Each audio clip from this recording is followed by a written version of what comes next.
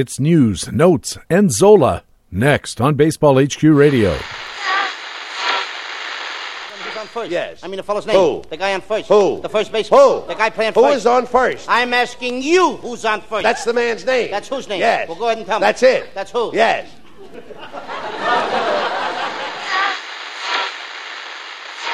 Those pitchers try to hit you. You play baseball and you got to stay in there because the guy throws a curveball at you. It may break across the plate. And your mind says, stay in there. But your body says, we got to move.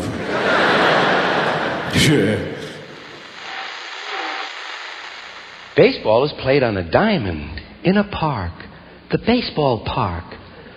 Football is played on a gridiron in a stadium, War Memorial Stadium. In baseball, you wear a cap. In football, you wear a helmet. Learn to play the winner's way, 'cause Baseball HQ Radio starts right now. And here's your host from BaseballHQ.com, columnist Patrick Davitt.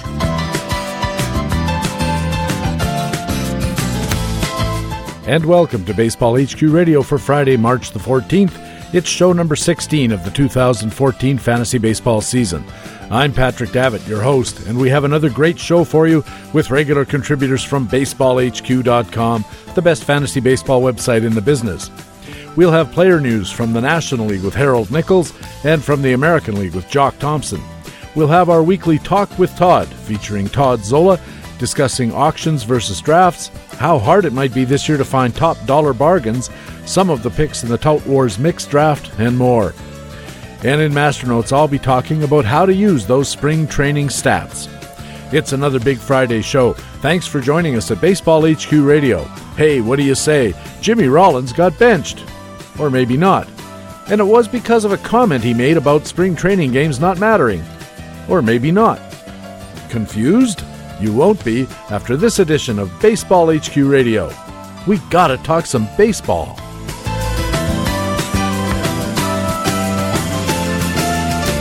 On Tuesday, the veteran Phillies shortstop Jimmy Rollins had his name whited out from the starting lineup.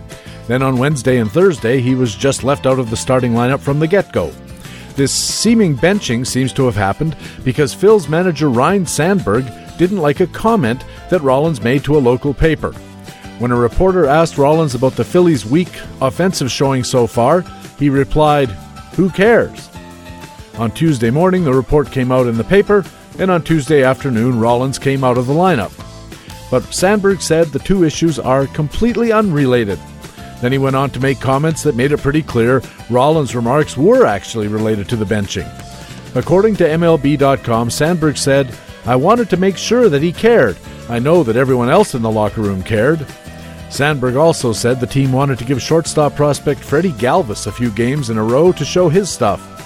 Sandberg also praised Galvis on Wednesday for his energy and positive attitude. And when asked about Rollins' energy and attitude, Sandberg threw a bucket of kerosene on the fire by saying, "No comment." Rollins was also backing and filling, at least according to Sandberg, who said, "When he told me about what he was talking about, it made sense. He was referencing himself and where he's at right now, as far as his offensive stroke and what he's doing on the field. So he was speaking for himself, that he wasn't that concerned with it being that early in the spring. I wanted to make sure he wasn't speaking for the ball club with who cares." But when Rollins was speaking for himself, a different story came out. ESPN asked him whether he thought the "who cares" remark was the cause for his benching, and he said, possibly. He also said on Thursday he still wasn't sure why he had been benched and that Sandberg hadn't given him an explanation. He also pointed out that former manager Charlie Manuel always told him why he was sitting out a game. Rollins also made the most important point. When it comes to spring training, the attitude really is, who cares? Anyone who ever read Ball 4, and every baseball fan should, knows that, except for guys struggling to make the team, the players really don't care. And in Masternotes later in the show, I'm going to suggest you shouldn't either. But for a certain kind of baseball manager, who cares is just the wrong thing to say, even though everybody knows it's true. Those managers are the kind who want everyone to chatter out there, to snap the ball around the horn, and to generally show the old Rufus Goofus, as Seattle Pilots coach Frank Crosetti liked to call pointless displays of energy. This all might be just much ado about nothing or a tempest in a teapot, as someone once said. I think it might have been Joe Schultz. But I'm going to mark Rollins down a few pegs on my cheat sheets. If Sandberg is trying to impose some old-school nonsense, he might be willing to bench Rollins regularly, and telling everybody it's to get him more rest. And Rollins has an $11 million option that vests if he makes 434 plate appearances this season. Now, even in today's baseball economy, 11 million big ones is an awful lot of money for a 35-year-old two-win shortstop who hits .250. And it might be handy for the Phils to find a way to keep Rollins sitting on a bench and not reaching that plate appearance vesting threshold. We have no such worries as we open this edition of Baseball HQ Radio. All our analysts are fully vested. Jock Thompson is on deck with players from the American League, and leading off, it's the National League Report and our old friend Harold Nichols. Nick, welcome back to Baseball HQ Radio. Thanks a lot, Patrick. Always good to be here. Nick, the big news in the National League, a bit of sad news out of Atlanta that Chris Medlin looks like he's headed for Tommy John surgery, and Brandon Beachy encountered some kind of injury as well, and from a pretty solid-looking rotation, Atlanta went right away to a real troubled rotation, and they've tried to address the problem by signing Irvin Santana. You know, this looks like, on the surface, looks like a great signing for Atlanta. Here's a guy that had a 3.24 ERA in the American League last year, 3.38 in 2011. It looks like he could be a solid member of the Atlanta rotation, and the move to the National League certainly doesn't hurt anything. But I think you need to be cautious about Irvin Santana because his ERA has really been all over the place. I mean, here's a guy that had a 5.16 ERA in 2012, a 5.03 in 2009. This is not an ace. This is a solid pitcher, but certainly not an ace. And if you look at his expected earned run average, that's really the key. It's ranged sort of in the range between 3.7 to 4.4 over the last 5 seasons. So that's really where Irvin Santana belongs in terms of your thinking about him. Certainly he's capable of doing what he did last season. He showed us that he could. At the same time, you got to be a little bit careful with Irvin Santana. Not the guy to jump on with if you've already drafted with all your fab dollars right away. Yeah, there's a lot here on the surface to like, Nick. I agree with you exactly about that, and Phil Hertz said much the same thing in his analysis at BaseballHQ.com. There's a lot of things going on here behind the scenes. Expected ERA has bounced around, as you said. It's not a pitcher to avoid by any means, but certainly not a pitcher to put into your roster plans. Yeah, very definitely. We look for a command ratio, strikeouts to walks of 2.0, and he's always been above that, but it's always close, 2.2, 2.3, 2.5. You know, some seasons he gets better than that, but his command is always just a little bit shaky, and that's something to be careful of. Continuing on with the National League pitchers, in Stephen Nickrand's column this week, the Starting Pitchers Buyer's Guide, the columns this week for all the skills guys are called gambles, and I think it's a bit of a misnomer. What they're looking at is guys who are too risky to take at the values that they're likely to fetch. And one of the names that popped up for me in Steve Nickrand's Starting Pitchers column was Tony Cingrani of the Reds.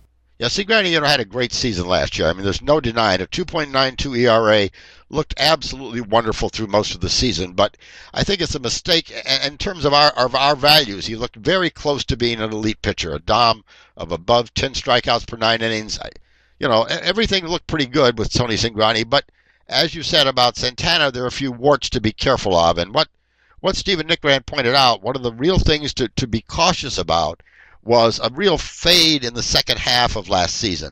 His dominance dropped below 10, down to 9.9. His control went up, and his four-seam fastball dropped to 91 miles an hour during that period. He throws that pitch 80% of the time, so it's certainly something to watch. Maybe it was just fatigue, but always a drop in dominance is something you're very careful of with a pitcher because it could mean something more than fatigue if it continues. So Tony Cingrani, we're projecting him at a 3.13 ERA, 184 strikeouts. Looks very, very good as a solid kind of $13, $14, $15 pitcher.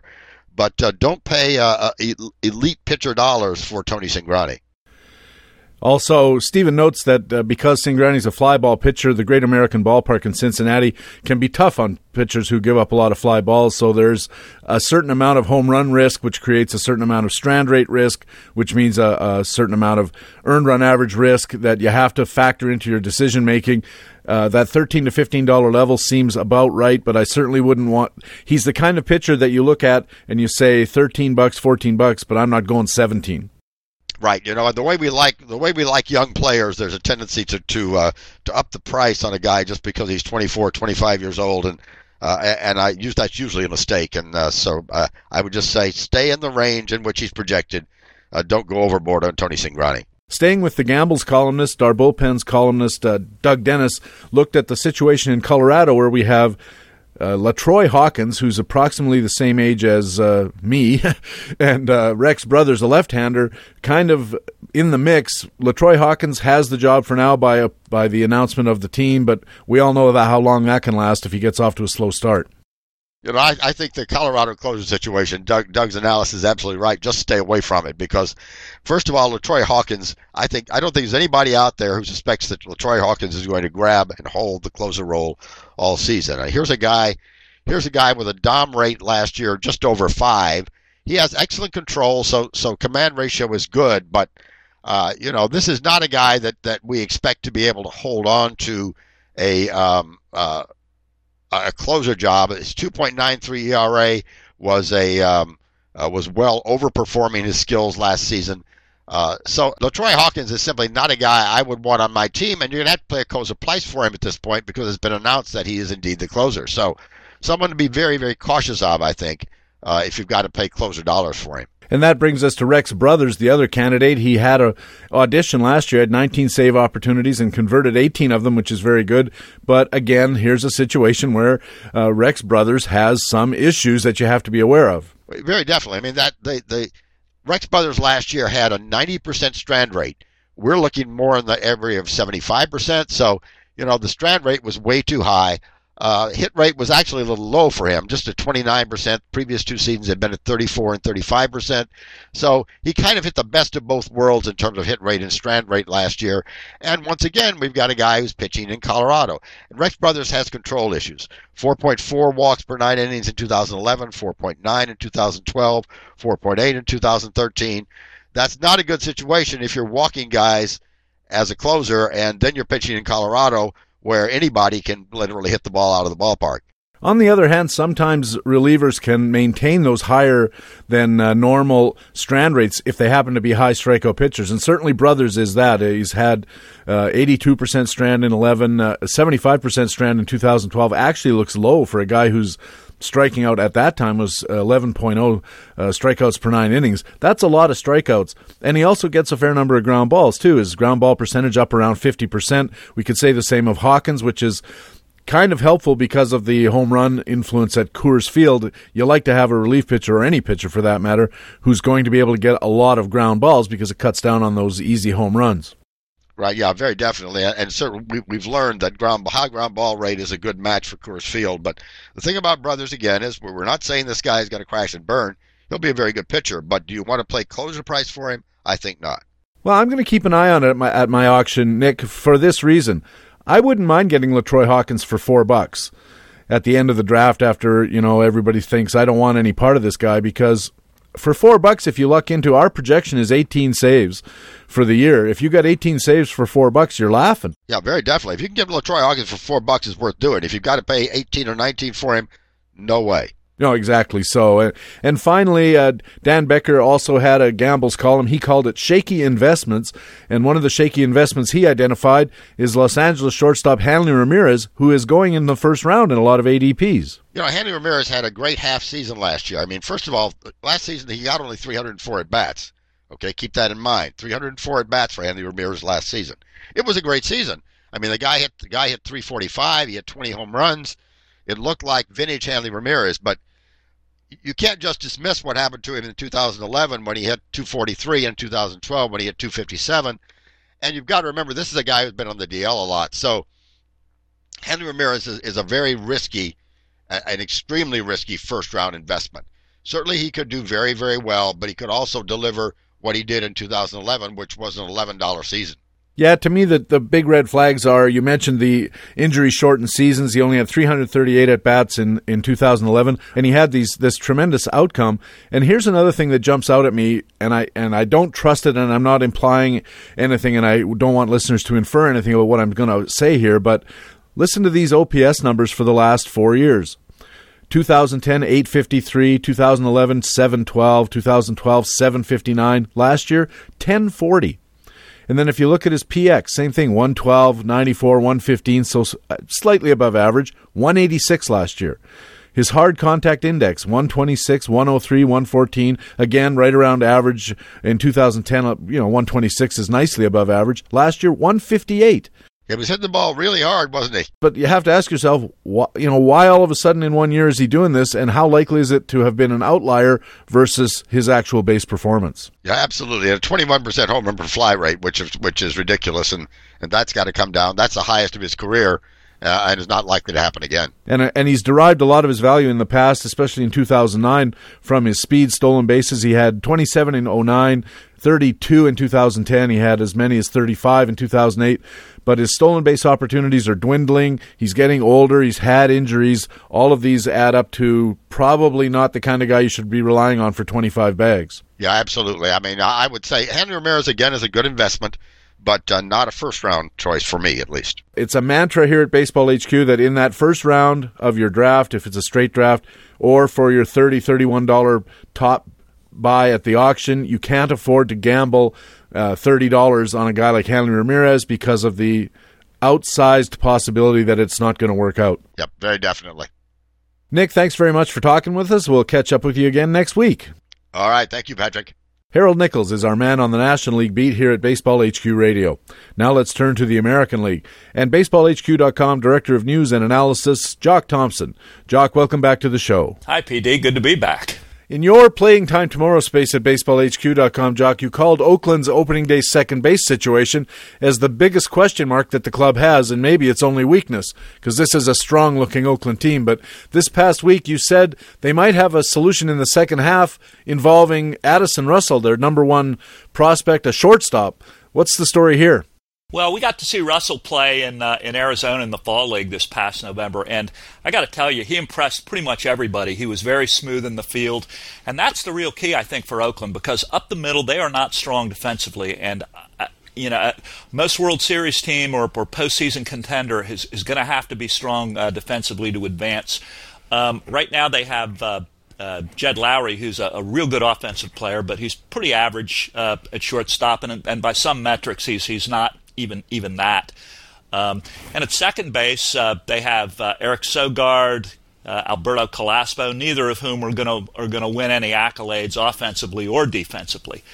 My take is, and I'm starting to hear this around spring training as well, is that sometime later in the season, if Russell is acquitting himself well in Double-A or Triple-A, wherever he may be, the A's are very likely to bring him up and move Jed Lowry over to second base and see what that gives them in the postseason. That's interesting. Right now, BaseballHQ.com has projected second base in Oakland, starting with Eric Sogard at 45%, Callaspo at 30%, and Nick Punto at 25%, talking about guys with very little offer offensively. And maybe Callaspo, $4 be the top guy there, so not a lot to choose from. Dave Adler at BaseballHQ.com, Jock, looked at Mike Moustakas in his Facts and Flukes column, and Moustakas is having a huge spring. I'm going to be talking about that in Master Notes at the end of the show. Last time I looked, he had 3 home runs and 4.25 batting average. A lot of touts are again starting to mention Mike Moustakas' big potential, and they say he could finally step up and deliver what has become a pretty long-awaited breakout. What's your bet on Mike Moustakas? Yeah, there's a lot of conflicting data here, and actually, I think Moustakas hit another home run the other day, so he's up to 4 homers for the preseason. He's 14 for 28. He's batting .500. He's got a great pedigree. I mean, prototypical minor league power. He hit 36 home runs one season in AA and AAA, a combination season, and he actually hit 20 home runs in 2012 at Kansas City, though his power indexes lag. And he's still 26. He's at an age where a breakout can come at any time. he was not as bad as he looked in 2013. His first half was due to a 19% hit rate, as Dave points out in his column. But he hits plenty of ground balls, and he always have. Just not a lot of them are hitting or reaching the walls or hitting the walls, and that's why his power indexes are down, which makes us still wonder where the power is. And we can talk all day about how good a spring he's having, but he plays in Surprise, which is home run heaven in Arizona.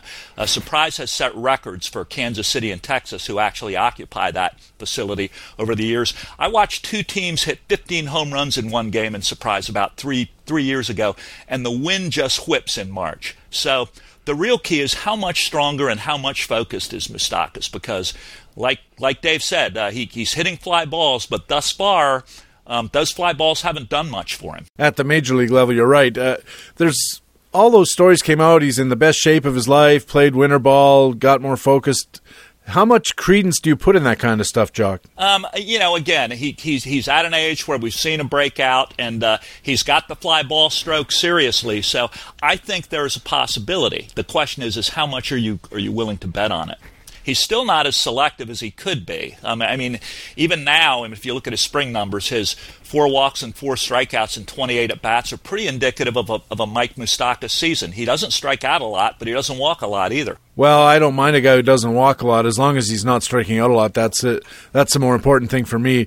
BaseballHQ.com projects Mike Moustakas 19 homers for the season, just 68 RBIs because of all the outs, and a .246 batting average. Only about $8, and I think that's about where I'd stop. Yeah, I think that's a good call. He's hit 20 home runs in the past. He did it a couple of years ago, and 19 home runs is probably a pretty good idea of where he'll likely end up. Dave Adler also looked at Cleveland third baseman Lonnie Chisenhall, and Bob Berger also took a look in Playing Time Tomorrow for the American League Central Division. The key question about Chisenhall is not so much about Chisenhall the player as it is about Carlos Santana, whom the Tribe are looking at to play third base, possibly because he's such a defensively limited catcher. What's Chisenhall's outlook for 2014? Yeah, well, the problem with Santana, first off, is he's probably a defensively limited third baseman, too, so it's going to be interesting to see what happens. The thing that I'm hearing is that if he's just adequate, he still has the edge over Chisenhall. I still think Chisenhall has a window here. He's a left-handed hitter, so the handedness helps him. The problem is he's a little like Moustakas in that he's not very selective. He makes better contact than Moustakas does, but he's not hitting as many fly balls. He has a quick bat. He has a decent power index. If he could be just a little more selective in what he's swinging at, I think he's a 20 home run guy. And he doesn't hit lefties real well, which is another problem with Chisenhall. But I think he still has a window. I agree with you, but I think they're going to give Carlos Santana every chance in the world to make it at third base because they really can't put him at catcher. He's a terrible receiver. He's a terrible pitch framer, one of the worst in baseball. And if he can only just field the third base position adequately, I think he's going to get that spot, and I think Lonnie Chisenhall has a very risky future in rotisserie fantasy terms, at least for this year. Depends on how things turn out in the long run with Santana. I think you're right on that one. The thing you got to remember on Santana is that he can also play first base and DH too, since he's in the American League, so that helps Chisenhall a little bit. But like you said, Santana's going to be in the lineup regardless for his bat. That's correct, yeah, and that it is true that he could play a little first base, although he's probably, well, it's an easier defensive position than third, we can say that, and he will be able to DH quite a bit as well. So there are possibilities for Chisenhall, but I think they're really going to give Santana every chance they can. In his starting pitchers buyer's guide column, Steve Nickrand at BaseballHQ.com looks at pitching gambles. And gambles in this case means guys to avoid. I already talked about this with Nick earlier in the National League Market Watch. In an interesting group, Steve Nickrand offered up several reasons why fantasy owners should be staying away from Texas right-hander Alexi Ogando. You've also touched on Ogando this spring in your Playing Time Tomorrow American League West space. So what do you think of A, has Alexi Ogando any chance to get a rotation spot? And if so, B, can he make anything out of it? Well, Oganda's probably going to get a rotation spot, even though he's just been torched this spring. The main reason is that Texas doesn't have a lot of healthy starting pitching. And the thing that's attractive to people who aren't looking below the surface is Ogando looks like an effective pitcher if you're just looking at his ERA. The thing that Steven really focused on was Ogando's underlying 2013 stats as a starter, which weren't very good. His 3.51 ERA was a product of a 25% hit rate, 79% strand rate, and overall his second half swinging strike rate was just 7%. Plus, he throws a lot of sliders. Only 5 AL pitchers threw more as a percentage of their total pitches. And excessive slider usage has presaged a lot of pitching injuries. Now, the work that I did on Ogando had more to do with how he fared as a starting pitcher durability-wise. His numbers point to an effective career major league pitchers, but he's never completed a full season as a starter. In 2013, Ogando made just 12 starts from May through September, thanks to various triceps, biceps, and shoulder injuries that kept him on the DL for 87 days. And he finished 6 innings in just 7 of his 18 starts. So I'm with Steven. I'm betting against Ogando. I wouldn't be spending a lot of money on him and betting on sudden durability. Yeah, that's the first thing that jumps out at me, too, when I look at Alexi Ogando's history. This is a guy who just cannot stay on the mound for any length of time, and for that reason, I wonder why they just don't put him in the bullpen and stick with it, except that they've got a lot of bullpen in Texas, and maybe they just think that we've got to put him somewhere where he can help. But being bounced back and forth, Jock, from the rotation to the bullpen to the rotation to the bullpen, it's not good for pitchers. There's been some research I've read that says doing that shortens their careers and makes them ineffective in both roles. Now, BaseballHQ.com is projecting Ogando currently for a bullpen role, maybe a borderline Lima-type guy, $2 or $3. If he moves into the starting rotation, though, I like him even less. Yeah, I tend to agree with you, PD, and I think if he moves into the starting rotation, I really have serious questions on whether he's going to last there. Again, I think right now his rotation role is based on need because Texas just isn't very healthy after Yu Darvish and Martin Perez. Finally, Jock, in his American League East playing time tomorrow, Chris Olsen touched on a surprisingly good spring for Jonathan Scope in Baltimore and the work Ryan Flaherty is putting in at third base for the Orioles during spring, and that has led Chris to speculate that maybe Manny Machado's knee is not going to be ready as soon as we've been led to believe, or that Scope could be slowly winning the second base job. What do you think is going on there, and how's it likely to turn out? Yeah, there's a couple of things in play there. First off, Machado hasn't played at all this spring. In fact, he's waiting for an injury status exam with his surgeon on 3/18 that he hopes will clear him for all baseball activities. But he still has a good chance of starting the season on the DL. I'll start with Flaherty before I get to Scope. Though he didn't pan out last year, I actually liked Flaherty for what he is. His biggest problem was a 25% hit rate in the first half. He doesn't make great contact, but it's in the mid-70s, high 70s, so it's not hopeless either. I see Flaherty as a guy who could be a platoon second baseman getting the strong at-bats on that end, or a guy who can play good defense as a utility and hit 20 homers and hit 250 while playing good defense at several positions. Now, actually, both he and Scope are having real good springs. Scope may be ahead of his time right now. He's a big guy. He's not very selective either, but he's a 20 home run middle infield. He has 20 home run middle infield potential, and he's certainly Baltimore's second baseman of the future. Machado's injury status could actually put both of them in the starting lineup as of opening day. Scope, I think we have to see. He's been rushed. He's only, I think, 22, and he's been at AAA now for about a year and a half, and he's had some injury problems. So I just have this feeling that he still needs more AAA time, but hey, I could be wrong. Oh, I think you're dead right on one thing. That is, both Flaherty and Scope are going to be playing at the start of the year. The last report I saw said Manny Machado now expects to be back by the middle of April, and Baseball HQ is projecting 550 at-bats, but only an $8 or $10 season, 15 homers, 58 RBIs, 257, and a reduced number of stolen bases because of the knee injury. So we're still forecasting Flaherty as a $1 guy and Scope as a minor leaguer. I think that's going to change. Jock, thanks very much for talking with us. We'll catch up with you again in a week's time. Okay, PD. Good talking with you. Jock Thompson is the Director of News and Analysis at BaseballHQ.com and writes regularly for the site. He's also our man on the American League beat here at Baseball HQ Radio. Our regular Friday Talk with Todd is next. Todd Zola coming up on Baseball HQ Radio. Hi, this is Ray Murphy, Co-General Manager of Baseball HQ, with this week's special offer exclusively for Baseball HQ Radio listeners. If you can't get enough of the great analysis from Patrick and the rest of the gang on Baseball HQ Radio, you're ready for a subscription at BaseballHQ.com. The insights you get on this podcast are just the tip of the iceberg. Come see everything else we have to offer, now at a special rate for Baseball HQ Radio listeners. Use the code RADIO5, that's RADIO number 5, at checkout to take $5 off a draft prep or full season subscription to Baseball HQ. Give yourself everything you need to dominate your league in 2014. I like to do something called baseball and football because these two things are such a part of our lives, these two activities, and yet they're so different. The objects of the game is quite different. The object of the game in football is for the quarterback, otherwise known as the field general, to be on target with his aerial assault, riddling the defense by hitting his receivers with deadly accuracy in spite of the blitz, even if he has to use the shotgun.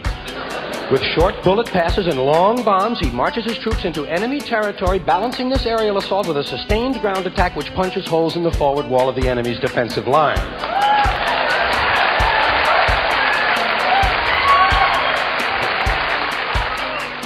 In baseball, the object is to go home.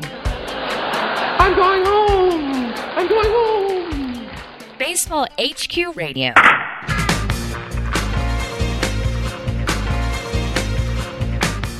And welcome back to Baseball HQ Radio, the Friday News and Notes edition. I'm Patrick Davitt. Keep your eyes peeled this week at BaseballHQ.com for these features. Ron Chandler's Fanalytics column continues his annual draft radar alert. Last week it was the batters. This week Ron looks at the pitchers you might want to think about rostering this year. Dan Becker's Batting Buyer's Guide looks at the end game lottery. And Dr. HQ, Rick Wilton, who will be our guest on Baseball HQ Radio on March 25th, looks at a growing number of pitcher injuries. Plus we have all our regular features, facts and flukes, buyer's guides, division outlooks, and much more. It's all on the site now or coming up soon at BaseballHQ.com. Now it's time for our regular Friday Talk with Todd, and it's my pleasure to be joined by Todd Zola, contributor to BaseballHQ.com, ESPN.com, FantasyAlarm.com, MastersBall.com, and others. Todd, welcome back to the show. Great to be back, and it's great to be back at home doing this, too. I bet it is, yeah. Last time we spoke, I think you were in your car and pulling over the side of the road. They talk about don't use your cell phone while driving. I imagine don't record an interview for a podcast while driving would probably be even worse. Yeah, I've been doing some traveling between the first pitch and labor and stuff like that. So this is, we're home now, but the next 2 Thursdays and Fridays, I'll be traveling again. So we'll be coming to you from some remote location again, New York and Las Vegas. We're getting really into draft season now. There's been a lot of drafts going on. At FantasyAlarm.com, you've started a 3-part series on auction drafting because relatively few people participate in auctions. Straight drafts are by far the preferred method. Do you know how many people use slot-style drafting versus auctions? I don't know the exact number, but I do know, as you implied, that, man, we pale in comparison, or I say we because I consider myself an auction guy. Auctions pale in comparison to straight drafts, and the irony being, the game was invented for the auction, but to get more people in and make it easier and that sort of thing, and not to mention fantasy football people coming over, drafts have pretty much taken over. I don't know the exact number. I know that in the National Fantasy Baseball Championship, we're struggling to fill up the AL only auction, let alone a regular mixed auction. It's just I don't know what the exact numbers, but I wish there were more people in auctions, which is one reason, as we'll talk about, that did some work. One reason I did some work for the NFBC was to run some auctions to get some more people interested. Speaking of ironies, I know 3 guys, friends of mine, who play fantasy football, and all 3 of their leagues switched from straight drafting to auctions because they had heard how much more fun it is, and they are all extremely glad that they made the move. So maybe there's going to be a backlash sooner or later as guys realize that if you're serious about the game, participating in an auction offers you more ways to be good at it. And one of the points you made in your column, Todd, was the advantage of auctions is the ability to embark on any strategy you want. And can you explain what you mean by that? I've got this expression. I like to choose, not chase. You want to be able to, choose a player that fits your strategy, helps your team the most, as opposed to chasing somebody. If you do a strategy that involves, really pigeonholing particular types of players to match your strategy, you might not be able to pull that off in a draft because you're sort of at the mercy of everybody else at the table. If you're looking, to throw batting average, and so you're looking for certain guys, and if they're not there for you at your pick, either you have to reach for a guy that doesn't have a good batting average, and leave stats on the table, or it's a bad strategy. So because of the downward snake, the downward spiral nature of a draft, you just don't have the accessibility to the players to enact any strategy you want. Not to mention, you're sort of fixed into having a few really good players, a few players in the middle, and a few players at the end. Whereas in an auction, if you don't want to buy a player over X amount of dollars, $30, $25, whatever it might be, you don't have to. It's just the accessibility to the player pool as far as prices and strategy, to me, is so much more open in auction. If you want a guy in an auction, you just have to be willing to bid one more dollar than the highest bid that's on the table at that point. And the very auction itself is dynamic compared to a straight draft in that, first of all, you get to participate as often as you want. You in a straight draft, you're just sitting there for 14 guys, and then you make your move, whatever it is, and then you sit there for 14 more guys, and so forth, or however it works when you do the take the wheel into account. And the other thing is, you can control how much these guys go for by making your bids tactically. Oh, yeah, sure. Knowing the market, knowing when you can jump a bid more than $1. There's the whole rule about the psychology of going from a 9 to 20, 19 to 20, or 29 to 30. It's amazing if you take a look at some auction values, how many percentage-wise, year after year, stop on the 9s. So sometimes if you're at 15 or 16, if you suddenly jump it up to 19, some people might say, geez, you could have got him at 17. Well, chances are, if it crawled up, it may have gone into the 20s. But when you jump it to 19, people have to think on their feet really quick, and it's harder to get over that psychological barrier if you haven't had all that time to think before it gets there. So there are some games like that. And not just that, the name of the player that you nominate, there's a particular strategy to that at times. Are you going to bid on the guy? Are you not going to bid on the guy? And even throughout the whole entire course of the auction, when you're bidding on players that you don't want, that sort of thing. There's a whole psychology, mind games. I think sometimes it's overblown, but there's a whole mind games aspect to auctions that aren't there in a draft. I mean, all you can do in a draft is when it's your turn, pick as fast as possible to put the next person on the clock. I mean, whoopee, like that's going to win the draft for you. But there are some other non-baseball aspects of an auction that you could certainly use to your advantage. Well, we'll talk about a straight draft that was held the other day. Tout Wars had its mixed league draft, and I don't want to go through the whole thing, but one name really caught my eye. Ryan Braun went 6th overall, and that's ahead of Clayton Kershaw, ahead of Adam Jones, ahead of a lot of the bigger name players. Coming into the season, Braun was viewed as something of a risk, but man, he's having a big spring, and I know you follow the ADPs and other expert drafts. Is Ryan Braun climbing up this quickly everywhere, and what do you think about that? Yeah, a couple things. First, to keep in mind that, although it doesn't really matter with Braun, so to speak, but the Tout Wars is now an OBP league through and through, not just the mixed, but also the AL and NL, which I'm sure we'll talk about in the coming weeks. So part of it is OBP, but his batting average is high and his OBP is high.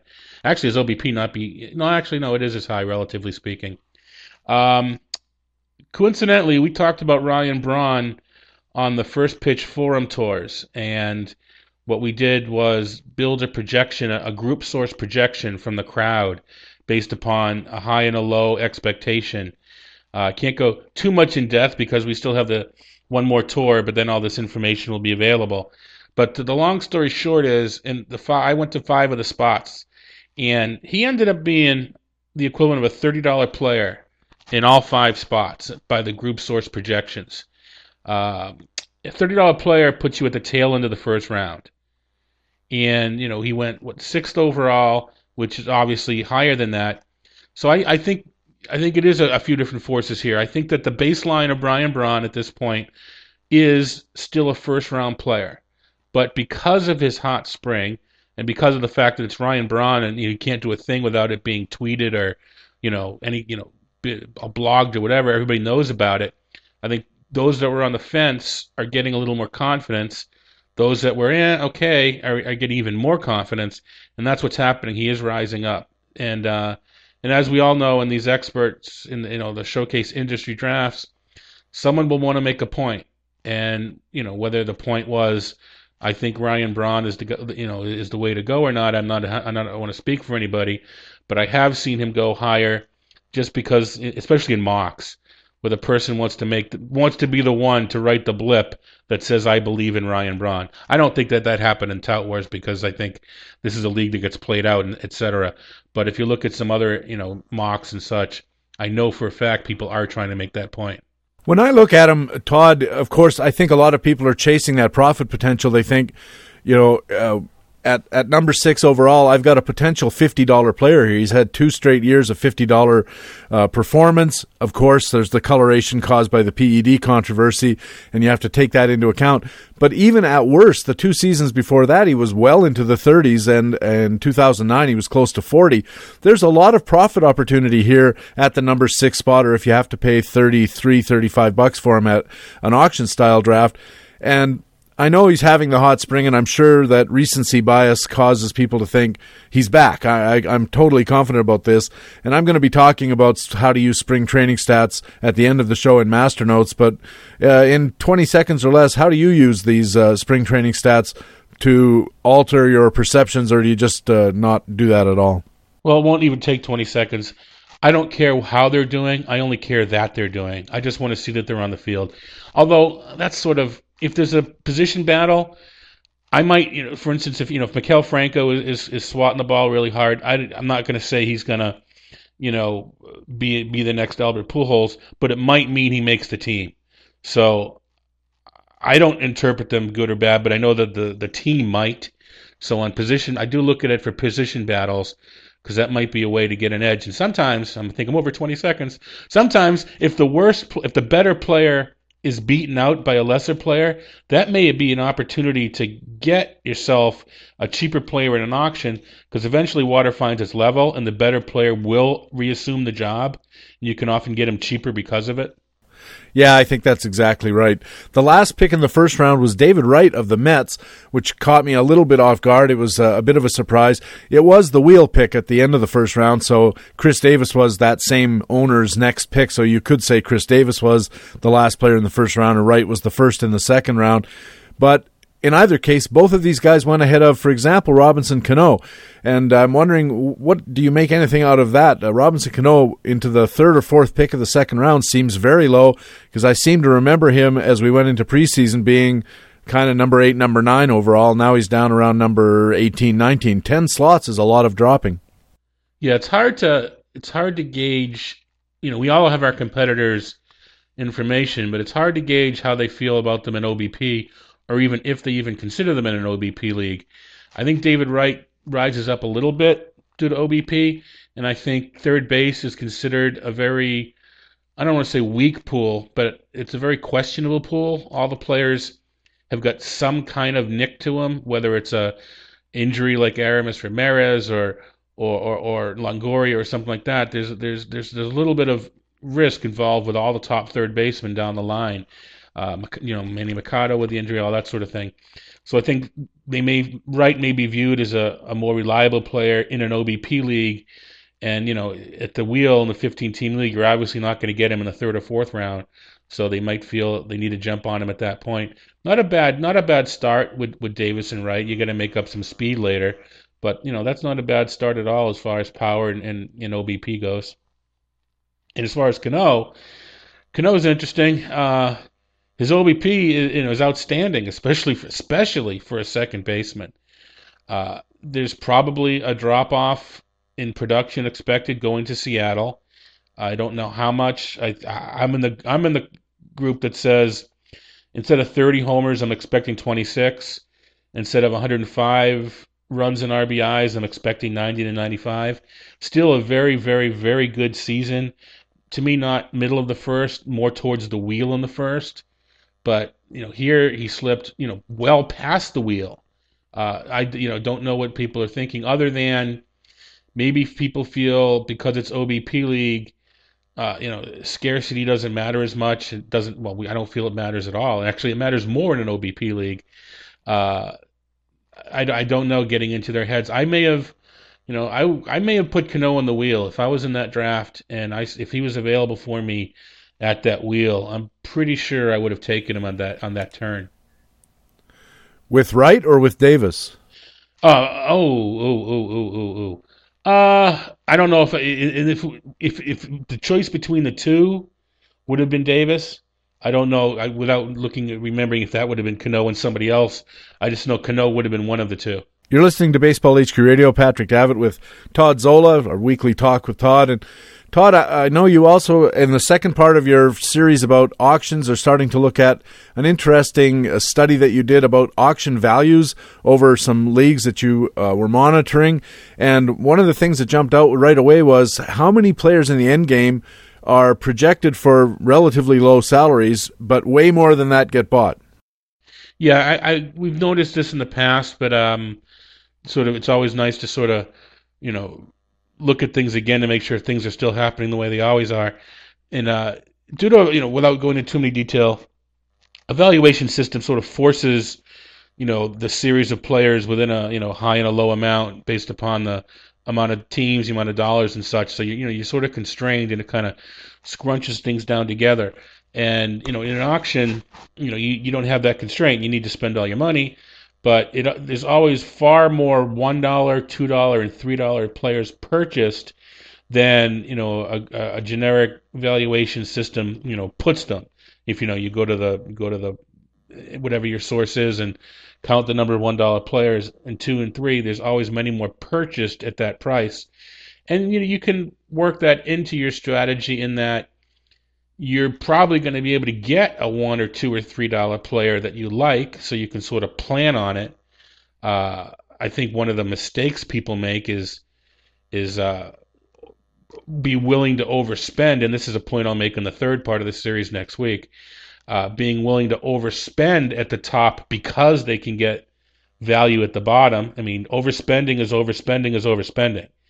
The value you get at the bottom should be in addition to the value you get in the rest of your auction, not as a means to make up for value that you lost. But there's definitely, especially in a mixed auction, these were mixed auctions, there's definitely bargains to be had at the end due to the dynamics and due to the fact that everybody has a different view of the player pool, especially at the lower end. And to me, Todd, that's one of the interesting things about this analysis is that it's a kind of a truism when we analyze how mixed auctions go, that the $1 players at the end, especially outfielders and pitchers, are players who are in a single league environment probably worth $8, $9, or $10. And yet when you went through it, you found that a lot of the $1 players were actually overvalued. They weren't even in your pool. And what do you make of that? Well, that's fairly a common.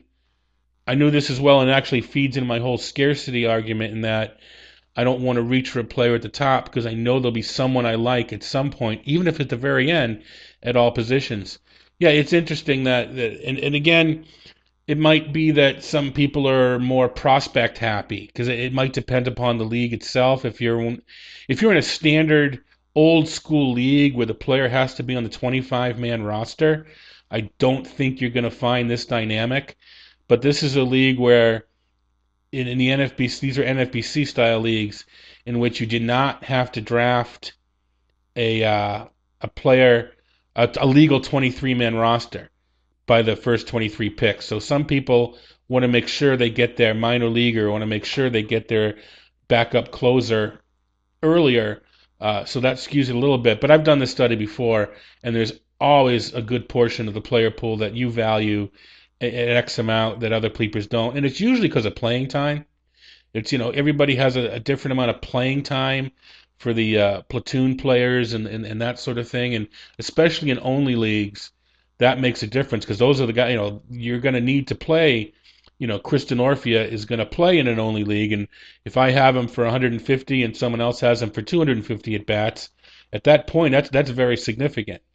and we all feel the skills wise are fairly close, but how much we feel, some of these Johnny Gomes, some of these borderline, Drew Stubbs, anybody that's on the bad side of a platoon, how many at bats we think they're going to get are going to knock them in and out of the pool depending upon that number. And especially in mixed leagues, there's also just the idea that when you get down to the end of the pool, let me put it another way, your projections and Baseball HQ's projections and RotoWire's projections at the top of the table are all going to be pretty similar. Everybody's going to have Mike Trout and Cabrera and guys like that up in the $40, $44 range. There's going to be some dollar here, dollar there kind of differences, and some people suggest that you can actually arbitrage those tiny differences to make big gains and profits. But really, the big differences are at the bottom, that for whatever reason, your projection set that you put out is going to have a different set of $1 players than RotoWire's or Baseball HQ or whatever, just because of small differences in valuation method. And that's where a lot of the idea arises that people are overdrafting these $1 guys. It might not be that they're making mistakes. It might be that they just have a different projection system than you do. Oh, yeah, and I make a point of this in the piece, is that I compare it against my projections. This is because when I'm doing an auction, this is how I take a look and I want to form my strategy. So these are, against, not a group source, not Steamer or Marcel. These are my projections. So there's obviously some inherent bias built into that sort of thing. And every time a $1 player, or any time a player at all gets purchased that's not in my draft-worthy pool, I make a note that, if nothing else, it pushes the next player up. It drops my worst player out of my pool. I don't care about him anymore, and it makes my worst player that much better. So right.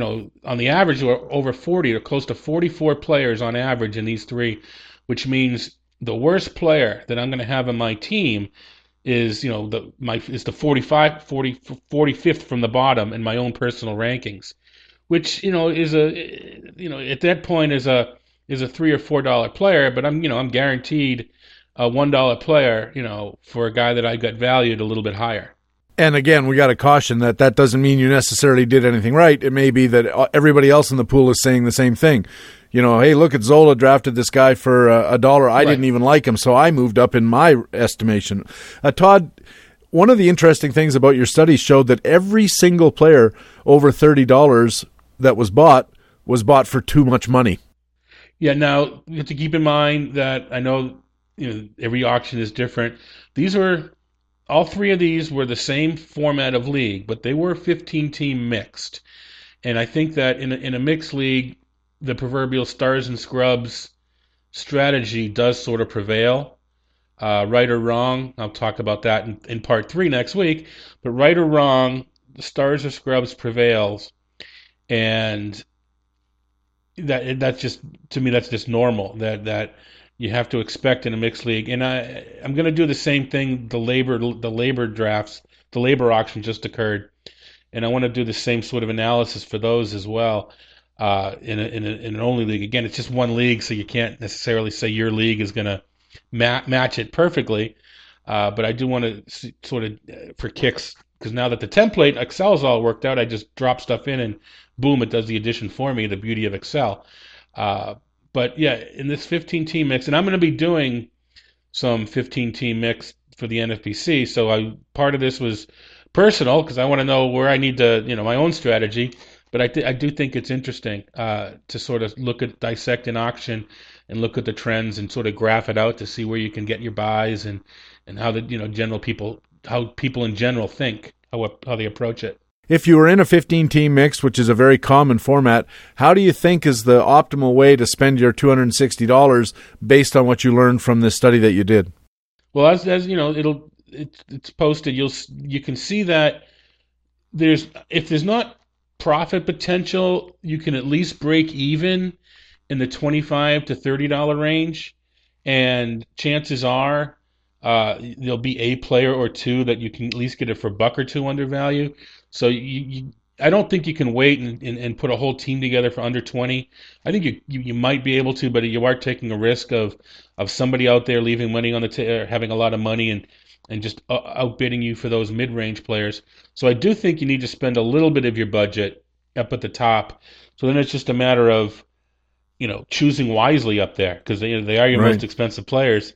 If you're, maybe if you want a closer, that you dedicate one of the upper spots to a closer. Maybe if you want a stud pitcher, you dedicate one of the upper spots to an ace pitcher. I think, I think you want them reliable.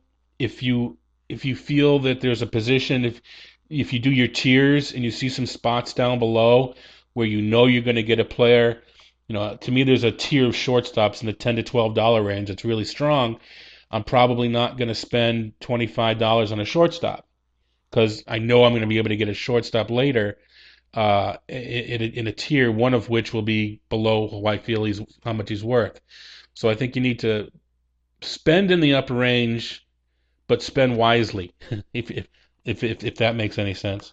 Oh, yeah, it sure does, because I think I'll go you one better. You said just a moment ago, Todd, that you have to be aware that there's a risk that somebody else at the auction is going to have money to spend in those middle rounds and force up the price of guys into in those middle tiers. And I'll go you one better. I think that's not a risk. That's a dead certainty that you're going to end up in bidding wars for the $20 guys that are going to force their prices up. Yeah, I think this is even more of a danger in AL and NL only leagues. Absolutely.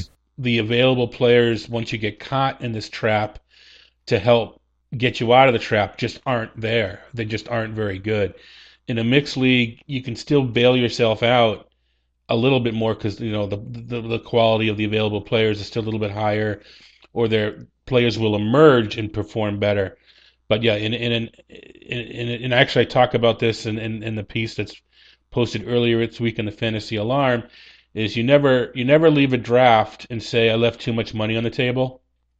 Whereas in an auction, you can leave an auction by saying I left too. You can't screw up a draft. Well, you can by taking Nick Punto in the second round, but you can screw up an auction by mismanaging your money. It might not be fantasy baseball, but or it might not be baseball, but it doesn't have to be. There can be other elements to our hobby other than just knowing BABIP and XFIP and stuff like that. There are other elements to a successful fantasy baseball player that might not involve baseball. Absolutely. Money management at an auction. Another reason that I like auctions over straight drafts is that being a wise money manager plays such an important role at the auction, and you can actually derive quite a bit of advantage out of doing it.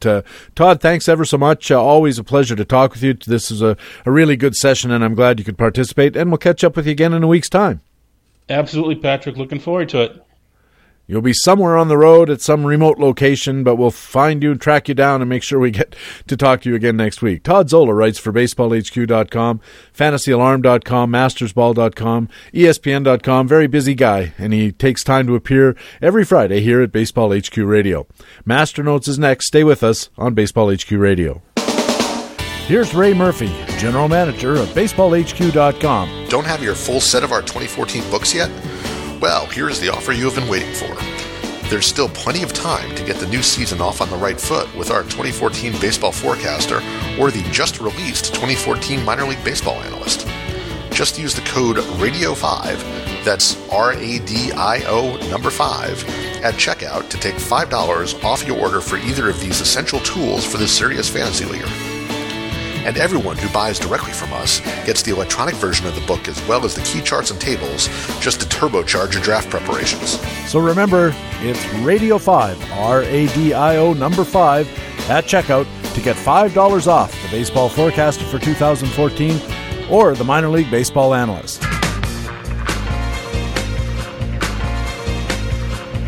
Hey, welcome back to Baseball HQ Radio. I'm Patrick Davitt. Time now for Master Notes. I'm up in the rotation this week, and I want to talk about how to use those spring training stats. Last week on the Tuesday Tout edition of our Baseball HQ Radio podcast, I asked Joe Sheehan about the best way to look at the stats that the players generate during spring training. And in his typical straight style, Joe said, not at all. Joe's take is that spring training stats are generated by players who aren't always trying their best to win games, and often doing so against other players also not trying their best to win games.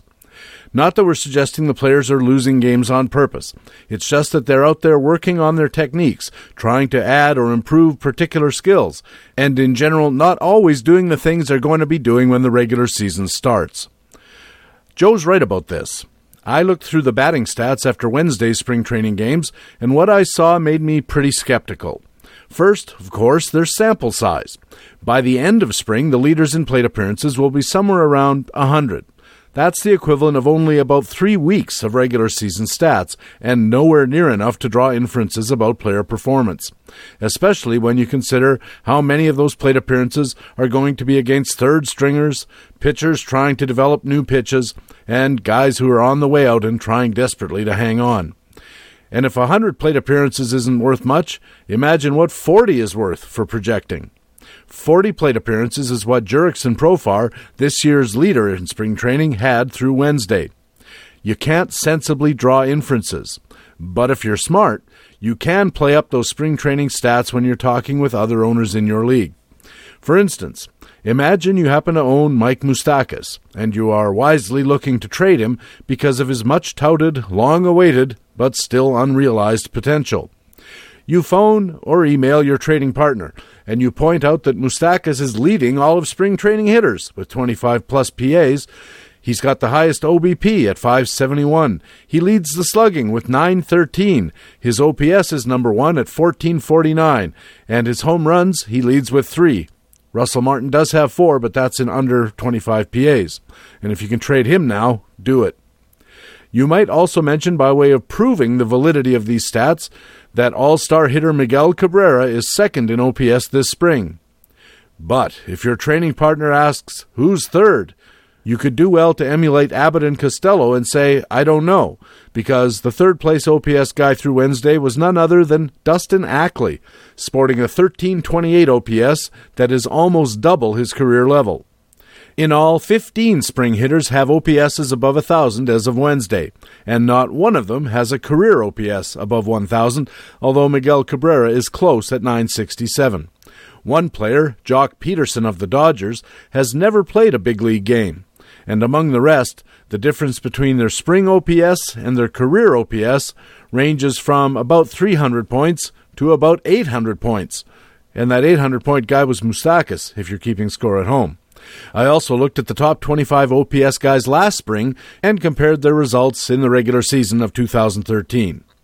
Of those top 25 spring training OPS leaders, 13 didn't even play in the major leagues last year.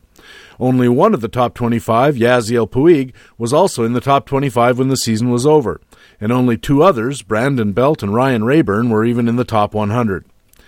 Turning it around, I looked at the top 25 regular season OPS leaders among hitters with 250 or more PAs and at their spring OPS results last year. 2, Puig and Rayburn, had been top 25 in spring. 4 others, Mike Trout, Paul Goldschmidt, Joey Votto, and Joe Mauer, were in the top 100. And the rest, well, they ranged from 130th in spring training to 692nd. Cabrera was 192nd, Robinson Cano 448th, and Edward Encarnacion 648th in spring, just to name a few. And it works much the same down at the bottom of the list. Of the bottom 25 regular season OPS guys, 6 of them were top 100 in spring, led by noted slugger Chris Getz, who stroked a nifty 1092 in spring training and followed up in the regular season with a somewhat less nifty 561. I guess you could say when the games started counting, Chris Getz stopped counting. There's a better connection in stolen bases, as BaseballHQ.com has demonstrated before. Among players with 250 regular season PAs, Ben Revere led spring training in swipes, and the other top guys included such stolen base achievers as Emilio Bonifacio, Desmond Jennings, Craig Gentry, Mike Trout, Starling Marte, and Gene Segura. The danger in spring numbers is confirmation bias. We look at these essentially meaningless numbers to prove to ourselves that our pre-existing opinions about player potential are correct. A fantasy owner who deeply believes that Mike Moustakas is going to break out this year is going to use that hot spring to confirm his opinion. A fantasy owner who thinks Mike Moustakas is just going to be Mike Moustakas is going to consider spring training this year just a fluke. So just enjoy spring training games and use the stats for more sensible purposes. Watch to see who's winning position battles. Watch to see who's getting into the rotation or landing those bullpen slots. Clock how the managers are setting up their batting orders and bullpens as spring edges towards opening day. And enjoy the flukiness of spring training stats. When I was looking at the stats, I happened to notice Seattle has a guy who has 2 plate appearances, a double and a walk. That means he has a 1,000 on-base percentage, a 2,000 slugging percentage, and a 3,000 OPS. Of course, he's not going to make the club, but if you liked Smokey and the Bandit, you have to be rooting for a Mariners farmhand called Burt Reynolds. For Baseball HQ Radio, I'm Patrick Davitt of BaseballHQ.com. Westbound and down, 18 wheels are rolling. Are we going to do what they say can't be done? We've got a long way to go and a short time to get there. I'm westbound, just watch old Bandit run. You can get Master Notes delivered to your email inbox every Friday in the weekly free Fantasy Friday e-newsletter. It's easier than getting Coors beer from Texarkana all the way to Atlanta. You just got to go to BaseballHQ.com and sign up. Of course, we also have Master Notes here at Baseball HQ Radio every week. And that's Baseball HQ Radio, our Friday News and Notes edition for March the 14th. Thanks very much for taking the time to download and listen to show number 16 of the 2014 Fantasy Baseball season. I also want to thank our commentators from BaseballHQ.com, the best fantasy baseball website in the business. Our League Watch News analysts were Harold Nichols and Jock Thompson, and our regular Friday correspondent was Todd Zola. I'm Patrick Davitt. I hope to see you on the BaseballHQ.com subscriber forums. Remember, you can also check out Baseball HQ on Facebook and our Twitter feed at BaseballHQ. You can also subscribe to my personal Twitter feed at Patrick Davitt. And more importantly, please tell your friends about Baseball HQ Radio and take a second to go to iTunes and add to our 4.8-star rating. It all helps keep us going. Thanks again for listening. We'll be back again on Tuesday with our Tuesday Tout edition featuring BaseballHQ.com founder Ron Chandler. That's our next edition of the podcast with fantasy baseball intelligence for winners. It is Baseball HQ Radio. So long.